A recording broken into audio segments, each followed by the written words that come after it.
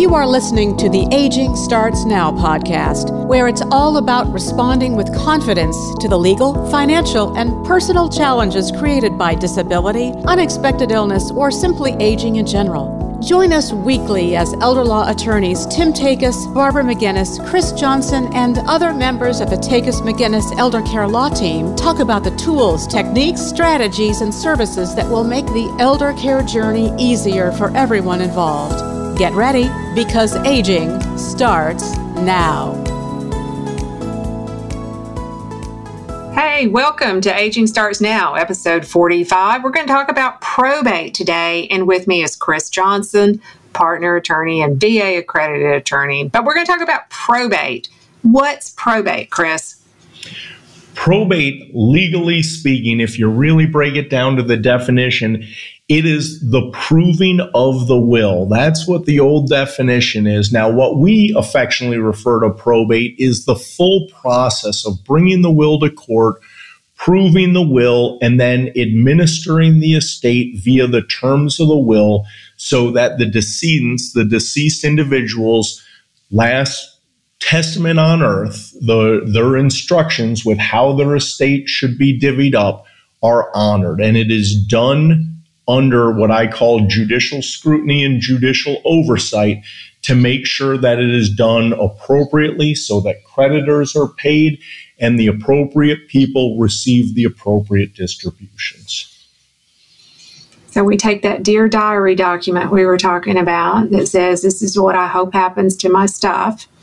And we go to court and we promise in front of the judge that we're going to honor this will and we're going to faithfully execute it, right? I mean, that's just simple. That's a simple way of thinking about it.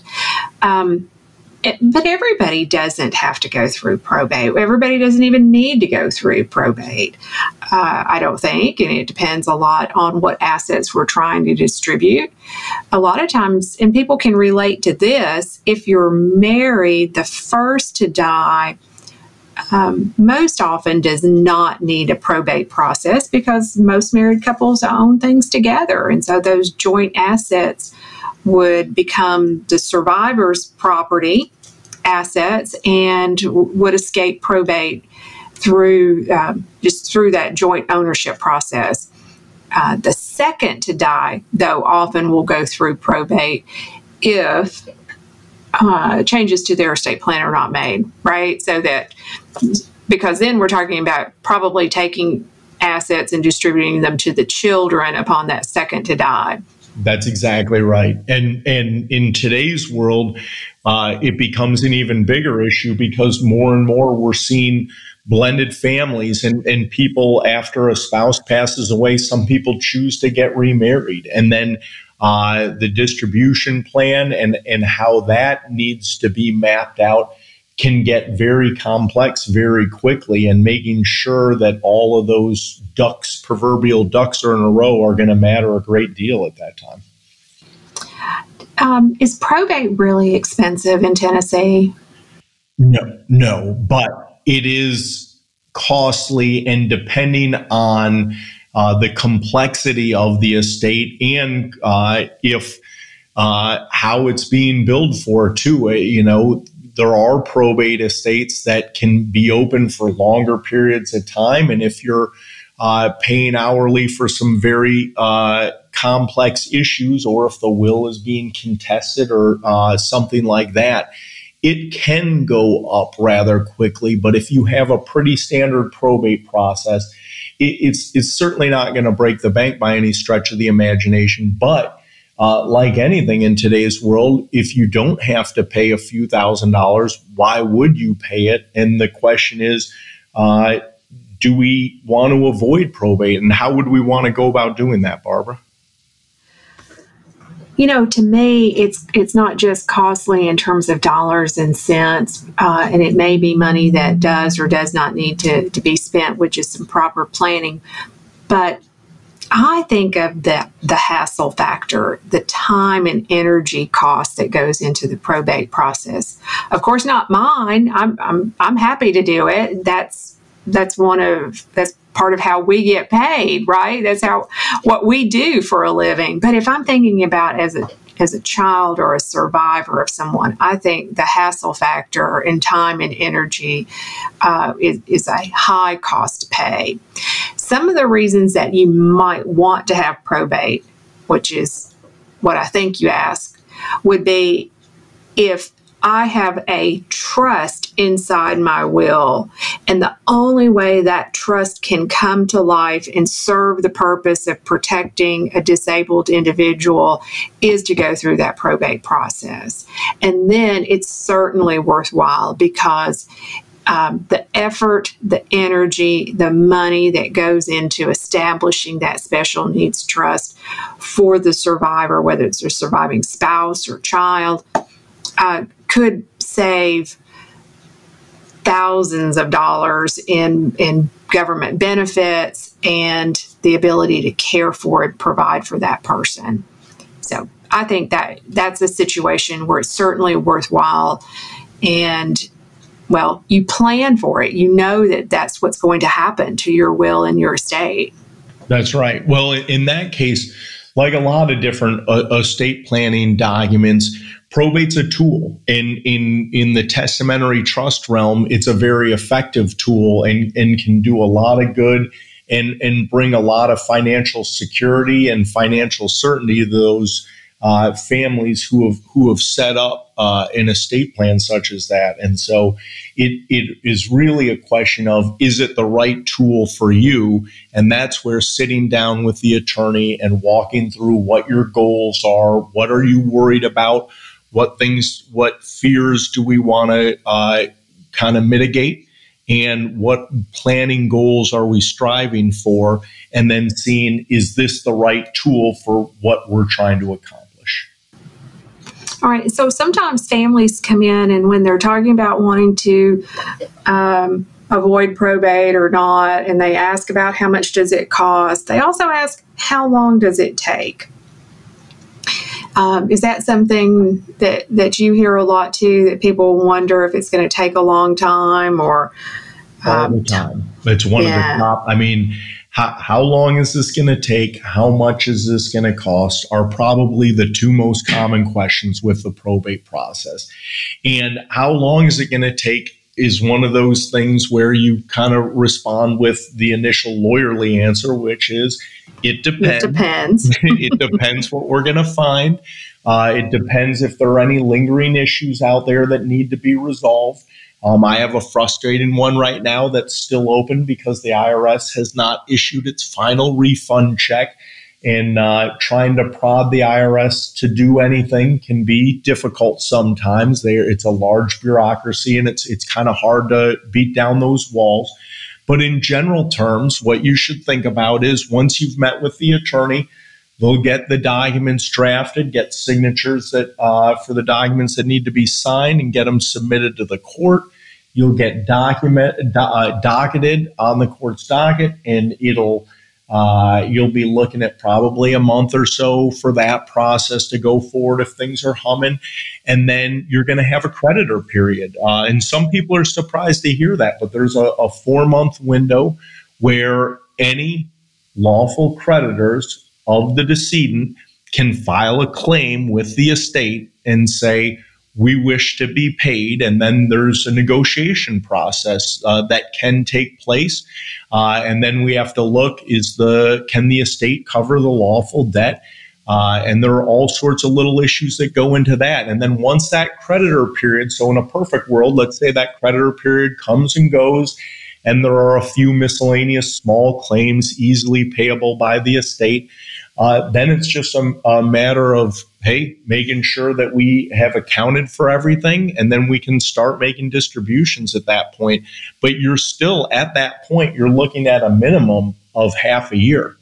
And that's if everything goes well. Oh, yeah. And of course, we can all think of outliers where it was open, the probate estate was open for years for various reasons. But a fairly typical, straightforward probate that, in my experience, could be wrapped up, I say 8 to 12 months is what I tell people to expect. And then nobody's usually disappointed if we can close sooner than that. Yep. And I think that's it doesn't really mean that money, if there's money in the estate, let's just say assets in the estate, can't be distributed until it's closed. So you can do some partial distributions, but I usually like to wait until I get through that creditor period of time before I start recommending any distributions. Is that what you recommend? Absolutely. While the creditor period is open, you lack the most important thing that you want to have, and that's certainty.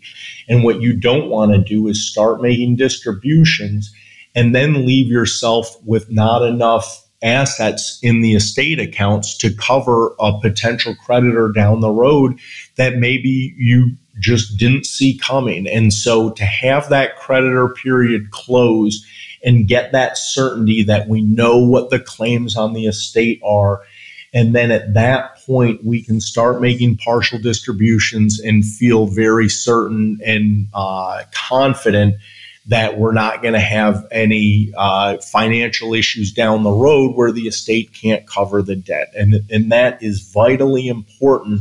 If you're serving as the personal representative, it's your job to make sure that all of these things are wrapped up and that the bills are paid and appropriate distributions are made. And you just don't want to take that chance. It would take a real strange set of circumstances for me to advise otherwise. So what is your best piece of advice for someone? What should someone do after someone dies? What's one of the first things that they should do? So I have my three things that I tell people. This is what you're going to go through when you have a loved one pass away. You're going to have the grieving process, and that's going to be different for everyone. And you're going to have to know that it's there and know that you're going through it. You're going to have to, during that process, make sure that the final arrangements are established and that all of that is taken care of. And then the third thing you're going to want to do is you are going to want to reach out to an attorney, because you are now going to have to wrap up the affairs, and you are going to want to find all of the key documents. So if there is a will and you are aware of it, it's one of the first things I would do is go grab that and secure it, make sure it is kept somewhere safe. If there are any trust documents, all of our documents come in a handy dandy binder with a good explanation for what everything is. And so it's kind of one-stop shopping. You find that binder and you have all those critical documents.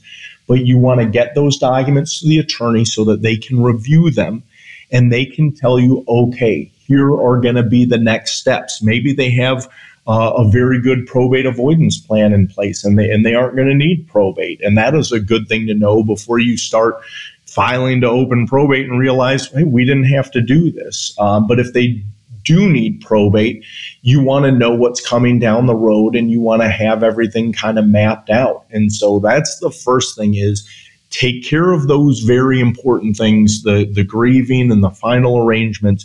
But the second you are ready, and it's different for everyone, get the key documents, get them and yourself in front of your attorney, and start having the discussion of where do we go from here. The only thing that I would add to that, and it's just because I've heard it from family members over the years, is securing the assets. You talked about securing the will to make sure that those estate planning documents cannot be destroyed or lost, but actually securing the house. If there's a house, too many times folks are in for the funeral and they're wanting to start taking something. You need to make sure that a written memorandum doesn't show up with specific bequests, and you want to secure items, I think. That sounds a little cynical, especially after your sensitive response about dealing with grieving and stuff. But if you're the executor of an estate or you're going to be appointed the executor of an estate, one of the things you are charged with is protecting the assets. And that may mean even changing locks on a house. And you know what, Barbara? That's not cynical. And it really needed to be mentioned. And here's one of the reasons why people tend to forget that, unfortunately, there's always one or two people lurking that just don't have always the best of intentions.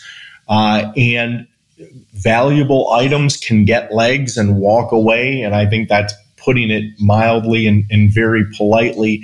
And that's wholly inappropriate. And unfortunately, it's just part of our society and a factor we have to deal with. And the reality is the attorney isn't there to paint you the rosiest picture of how things should go.